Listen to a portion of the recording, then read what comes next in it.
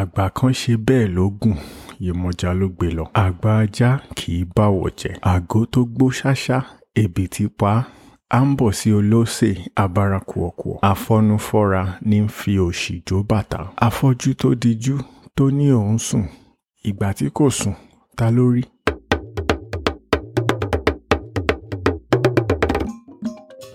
Hello and welcome to episode 13 of the Yoruba Proverbs podcast. I'm your host, Bidemi Ologunde. Ẹ káàbọ̀ sórí abala kẹtàlá ètò òwe Yorùbá. Orúkọ mi ni Bidemi Ologunde. On this episode, I will be analyzing 5 Yoruba proverbs that describe concepts such as self-deception, decorum, and thoughtfulness. So according to Yoruba tradition, a young person quoting proverbs in the presence of adults must do so humbly and respectfully. Therefore, in line with tradition, I humbly crave the indulgence of my parents and elders before going ahead with this episode. Thank you for your time. Let's get to it. So the first proverb I have here says, Afọ́jú tó dijú tó ní òun sùn. Ìgbà tí kò sùn, ta ló rí? So this translates to the blind person who closes his eyes and says he's asleep. When he wasn't asleep, who did he see? So, afọ́jú tó dijú tó ní òun sùn. Ìgbà tí kò sùn, ta ló rí? The blind person who closes his eyes and says he is asleep. When he is not asleep, who did he see? So this basically means anybody that is deceiving, that claims to be deceiving others is indeed deceiving him or herself. So, and a similar proverb in English language says, fool me once, shame on you, fool me twice, shame on me. I think that's how it goes. Yeah. So basically saying we can claim to deceive other people, but ultimately we are also deceiving ourselves. So even if the blind person can deceive other people, claiming to close his eyes and fall asleep, but he himself knows that whether his eyes are open or his eyes are closed, he cannot see anything. So, afọ́jú tó dijú tó ní òun sùn. Ìgbà tí kò sùn, ta ló rí? The second proverb I have here is Afọ́nufọ́ra ní ń fi òṣì jó bàtà. So in Yoruba language, in Yoruba culture, there is this dance and music called bata. It's a dance heavily made up of drums, and it's a very active dance. It's classified as a dance of at least middle class people, if not well-to-do rich people. So someone that is described as Afọ́nufọ́ra, someone incapable of thought, someone shameless, is the person that dances to bata music while being poor. So in essence, we're supposed to know our place, live according to our circumstances.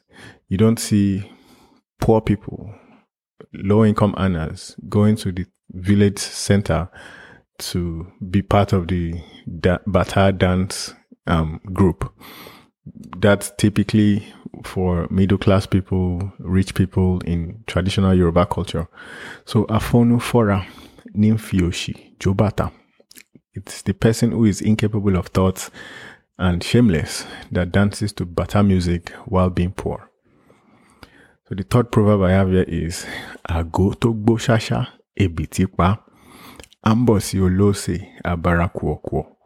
So this basically translates to the nimble rat, the agile, healthy rat, still fell victim to the trap. How much more the sluggish and lazy rat? So in traditional Yoruba culture, we have this thing where people sometimes have rat infestations in their houses and huts, and we basically then set traps to catch the rat and then put them away in the bush or do whatever we want to them. So we're now saying even the very agile and strong and athletic rats still end up entering these traps. How much more the sluggish and the lazy rats trying to act as if they can be exempt from being caught in trap. So this basically translates to, regardless of who you are, there's some things that can befall you and there's nothing you can do about it. So it's basically saying we should be willing and ready to accept fate based on what the hand that fate deals us. So a typical saying goes, the race is not for the swift or the strongest and so on, or basically meaning regardless of your strength, it doesn't guarantee that you will win the race, something like that.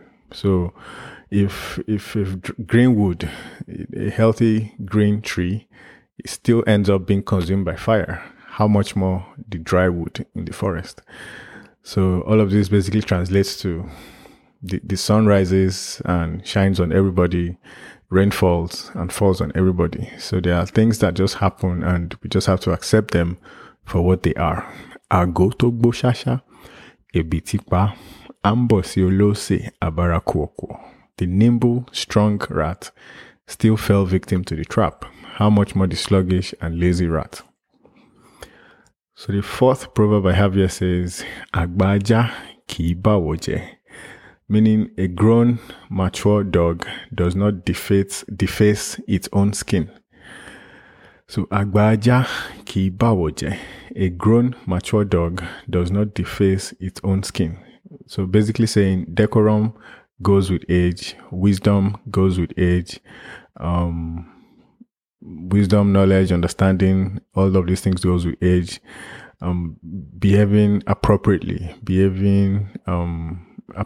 in society, all of these things are supposed to be seen with older people. So we can still excuse younger people as behaving irrationally, saying things without thinking, but we shouldn't see that with older adults. So Àgbà ajá kìí báwo jẹ, a grown, mature dog does not deface its own skin.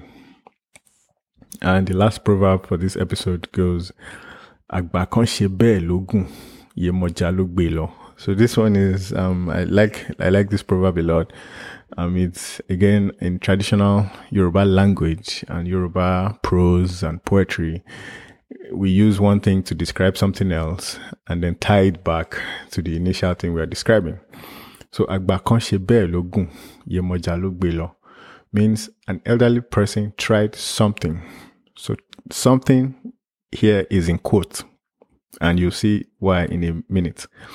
So an elderly person tried something in the river Ogun, but then it's the river goddess that carried him away. So basically saying an elderly person went to the river to maybe try and swim in the river. That's one thing that something could mean. Or it could also mean an elderly person went to the river to maybe defecate and think he could get away with it.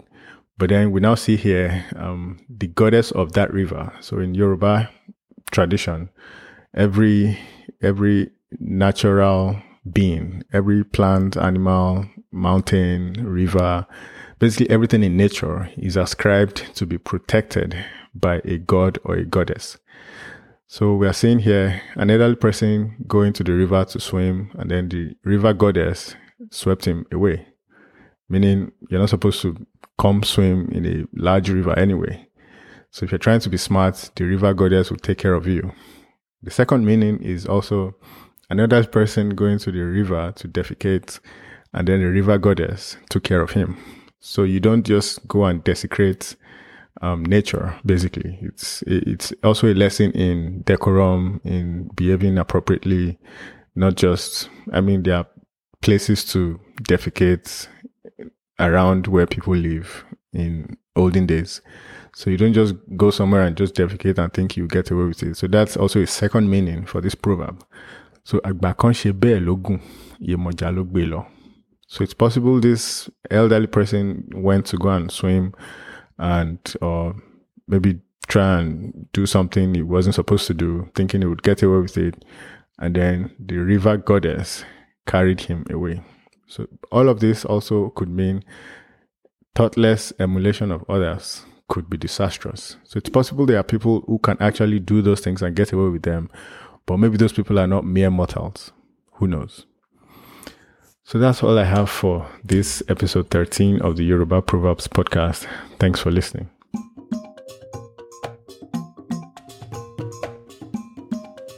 The Yoruba Proverbs podcast is produced by Sunshine Media in association with Alowole Productions. Audio engineering and graphic design by Bidemi Ologunde. Senior producer Bidemi Ologunde. Executive producers Olufolarin Ologunde and Tobiloba Ologunde. Make sure you subscribe, rate, and review the Yoruba Proverbs podcast on Apple Podcasts, Stitcher, Spotify, Amazon Music, Google Podcasts, Pandora, TuneIn Radio, or wherever you listen to podcasts. And please share the show with anyone that you think might benefit from it. For questions, comments, or any suggestions, please send an email to bidemi@bidemiologunde.com. Please remember to leave a review for the podcast if you find it valuable and your platform allows you to do so. Thank you for your time. See you on the next episode. Bye for now.